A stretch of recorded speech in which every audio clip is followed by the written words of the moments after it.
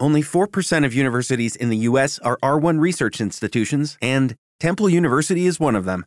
This means 100% of students have the opportunity to participate in hands-on learning and research with world-class faculty. With over 600 academic programs across 17 schools and colleges, Philadelphia's largest public university provides students with a rich variety of opportunities and propels graduates to succeed in their careers.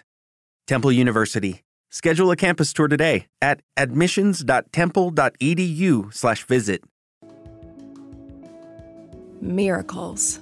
By definition, a miracle is a surprising and welcomed event that cannot be explained away by natural or scientific laws. These events defy logic. Therefore, it's considered to be a work of a divine agency. Welcome back to the Avery After Dark podcast. I'm your host, Avery Ross, and I want to wish everyone a happy holidays, Merry Christmas. Whatever you celebrate, I hope you're having a great holiday season so far.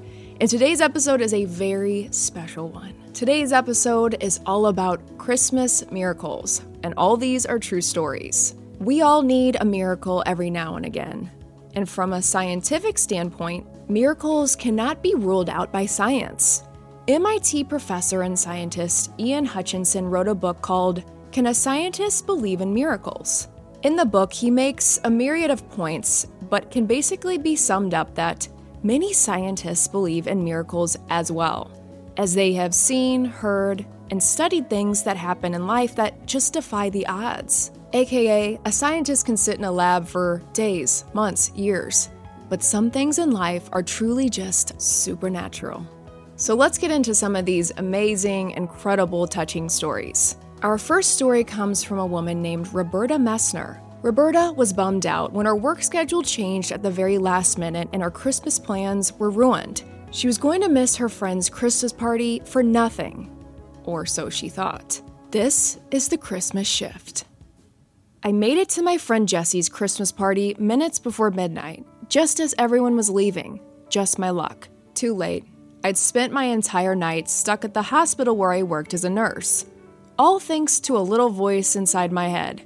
Take Candy's shift, it said, over and over. Candy was a new nurse on staff, a single mom. She'd asked me to cover for her on Christmas Eve so she could spend time with her little girl. I felt bad for Candy, I really did. But every Christmas Eve, I went to Jessie's house. Her party was the highlight of my holiday season. There was a gift exchange, carols, and sugar cookies as far as the eye could see.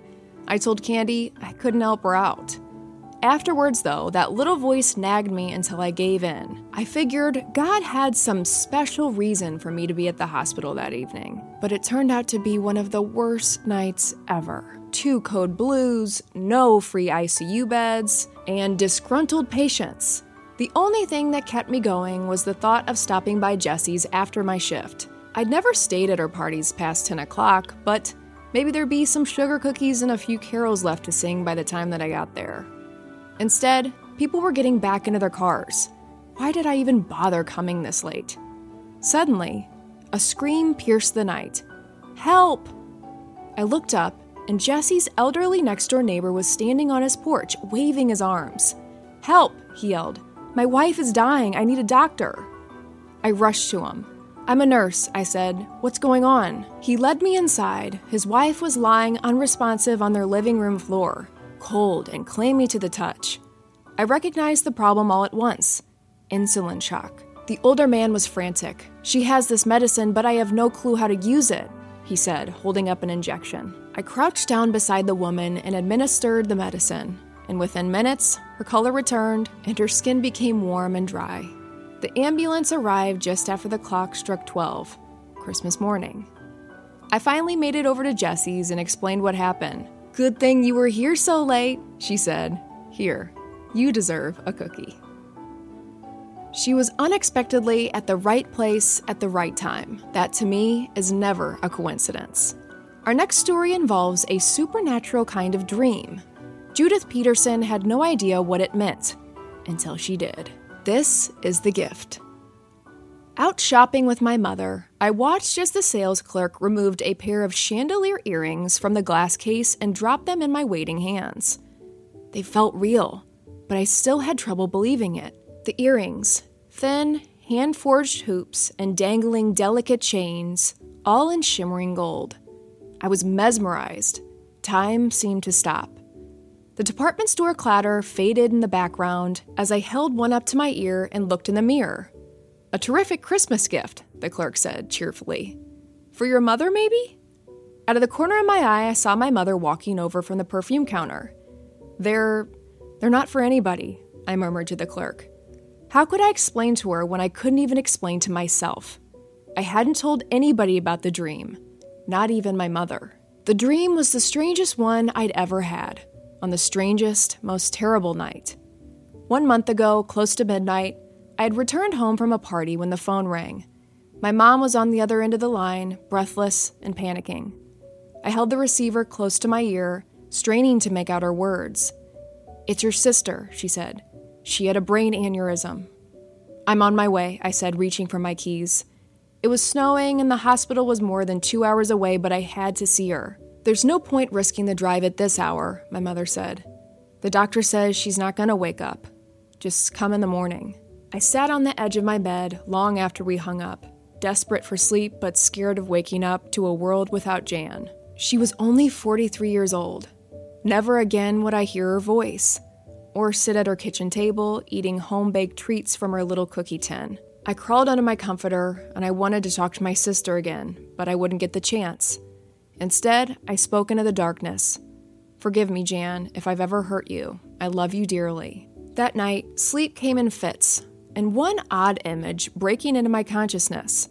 A human ear shaking, vibrating almost violently. The ear was pierced, and dangling from it was a beautiful gold earring, smooth, perfectly round hoops, and fine linked chains. Was this Jan's way of letting me know she had heard me? The thought was as confusing as it was comforting. Jan died 5 days later, never waking up. In those hard days that followed, it was that dream, strange as it was, that I held on to. I played it over and over in my head, the shaking ear and the dangling gold earring that adorned it. And those exact earrings were the pair that the sales clerk had just put in my hands.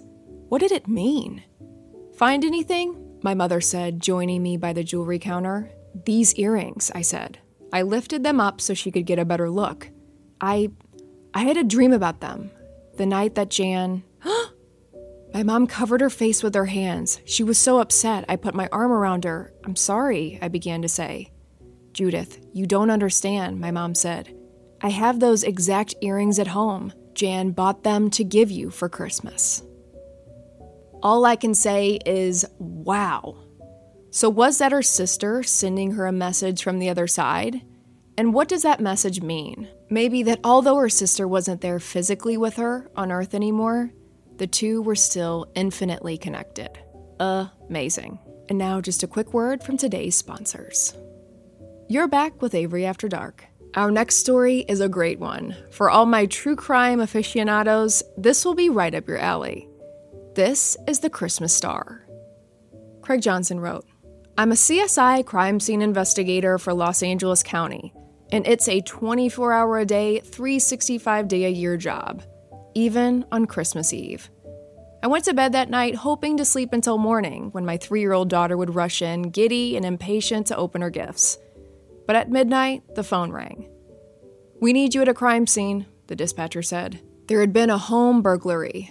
'It can't wait until morning,' the deputy at the scene told me when I called for details. 'You'll understand when you get here.' I drove to the location. The deputy met me at the door. 'Try and be quiet. Their kids are sleeping,' he said, leading me inside. A man and woman were holding each other in the dimly lit hallway, their eyes red from crying. I walked into the living room. Now I understood. Lying on its side was a skinny Christmas tree, nothing but carpet where Christmas presents should have been. 'We saved all year for those gifts,' the man said to me.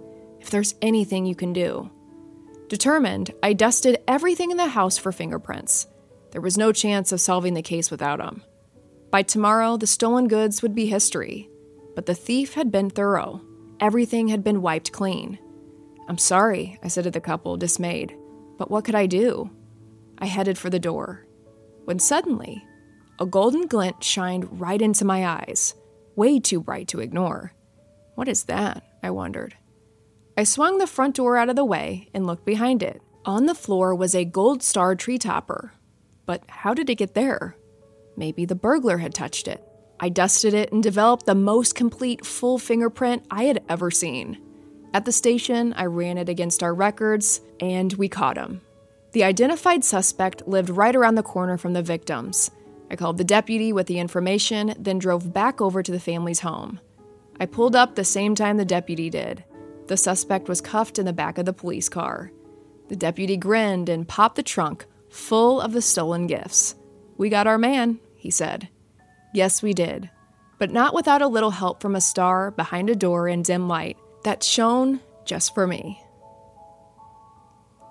This is a great lesson. Don't mess with kids and families on Christmas. It's a sacred day.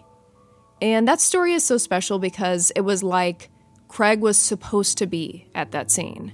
It seemed like that star stuck out to him and only him. Another Christmas miracle. This next story is one for all the animal lovers out there. I myself love animals. One of my dreams is to open up a rescue for dogs, cats, horses, cows, everything else in between. But being an animal lover, we have our fears, right? Most of us have winced at the thought of losing a pet. If they somehow got out of the house or slipped their leash and ran off, I don't know about where you live, but for me, when I see a missing dog or a missing cat poster around town, my heart drops. You never want to see any animal or pet alone out there, especially in the colder winter months. Well, this fear became a reality in our next story. This is The Return. A few years back, Ashley Power from Spruce Grove, Alberta, was devastated. She had lost her dog, Frankie. Her beloved black Labrador got away from her one day and she couldn't find him anywhere. She began putting up flyers, sending them hundreds of miles away in hopes of finding her dog again.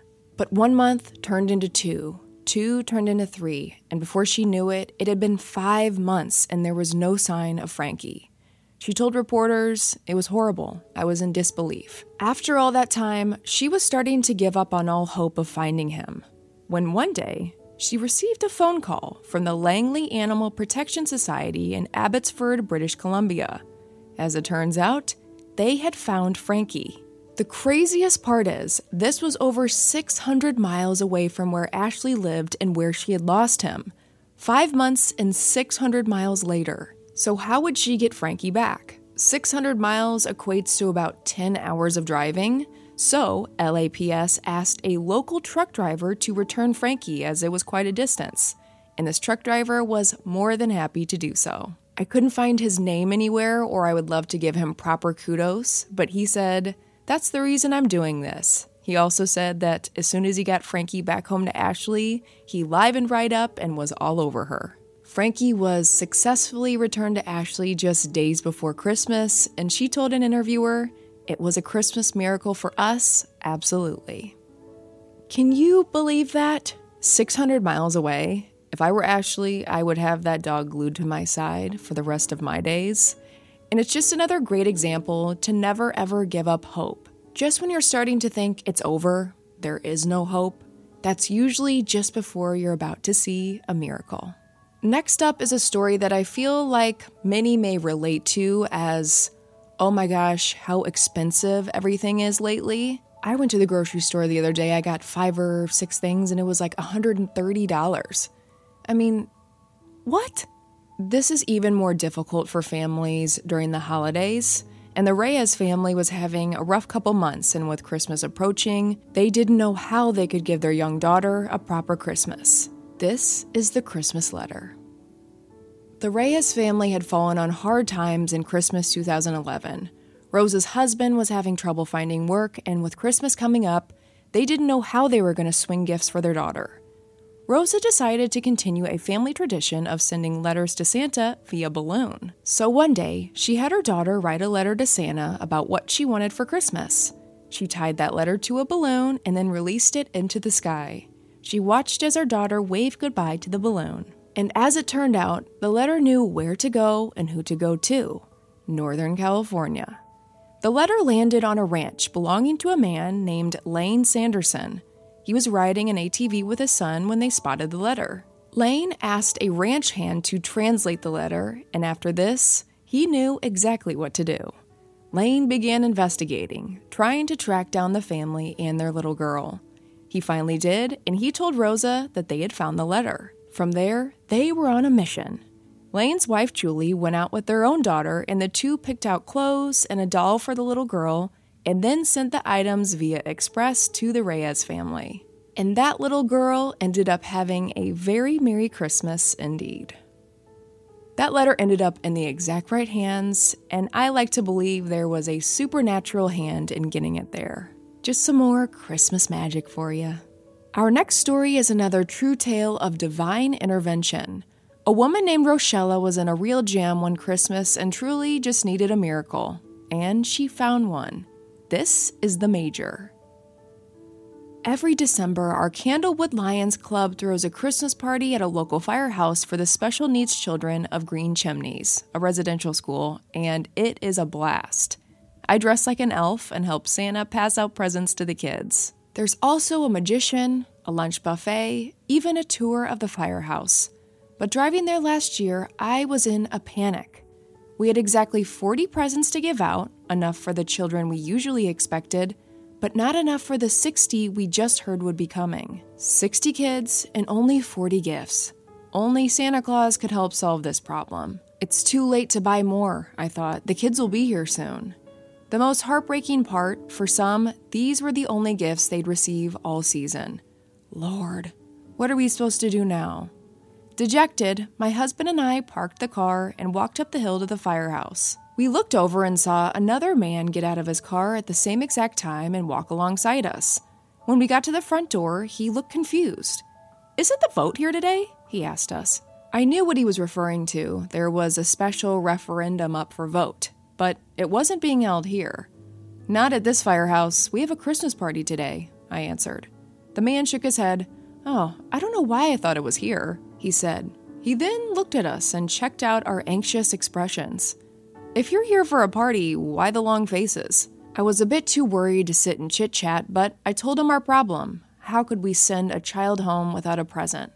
There was a sudden pause. When the man asked, "How many toys do you need? I may be able to help." And he did. With minutes to spare before the children arrived, the man burst through the door, his arms overflowing with bags of toys. We quickly piled them on tables and covered them with tablecloths, awaiting the moment when our Santa would reveal the gifts. The children were ecstatic. One little girl picked an Easy Bake Oven, something she'd wanted for years. "This is the best Christmas ever," the children said. We needed a Santa Claus, and we were sent Major Tom Quigley, who just happened to be of the local Marine Toys for Tots program. Tom had already collected all the presents we needed. And with Tom's help that day, we were able to give the kids an unforgettable Christmas. Now, what are the chances of that? To run into him, of all people, when they were in need of help. No coincidence there, little miracles everywhere. And now another quick word from today's sponsors. You're back with Avery After Dark. Our next true account is a Christmas survival story. Sadly, there are accidents on Christmas all over the world, with snow, sleet, ice, and many people on the roads trying to reach their destinations. Things can happen. And by all accounts, the story of Donna Molnar should be a bleakly tragic one. This is the Christmas vanishing. After setting out for the local store in her hometown in Canada one Christmas, Donna was caught in a fierce blizzard and vanished. They couldn't find a trace of her anywhere.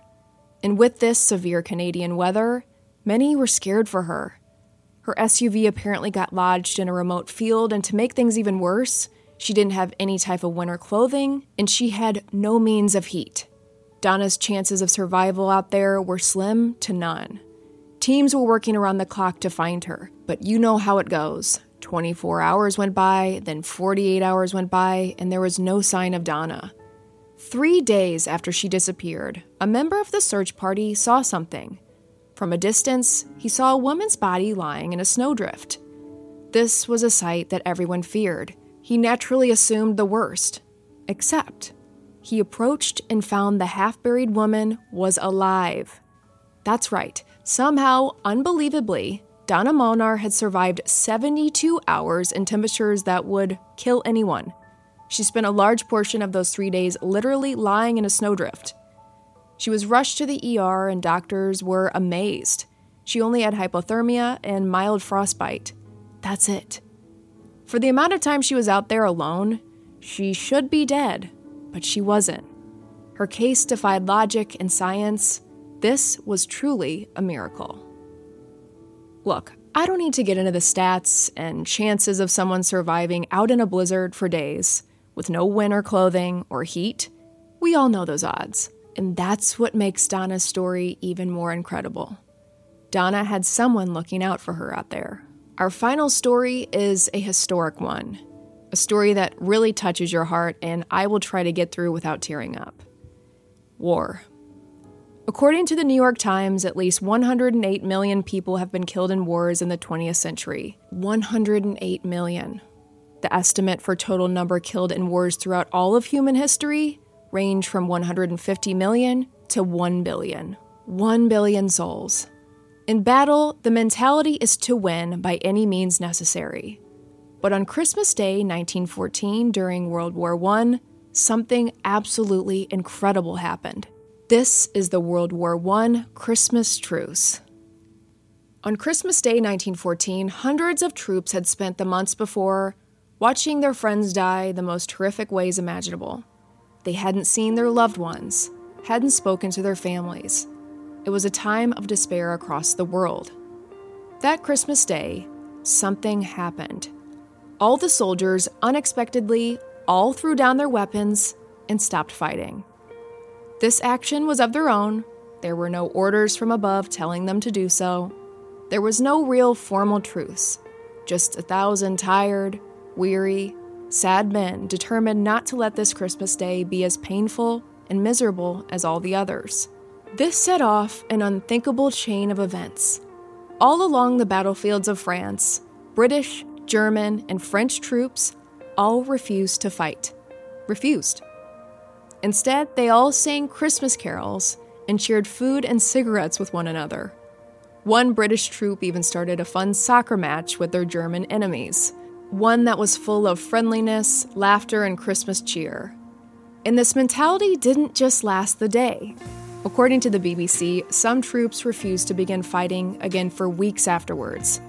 Instead, they dragged the truce all the way into January. In the midst of the worst slaughter mankind has ever known, these frightened kids had the foresight, the wisdom, the humanity to make sure everyone there, French, British, German, got the Christmas that they deserved. And if that isn't a miracle, I don't know what is. Whew!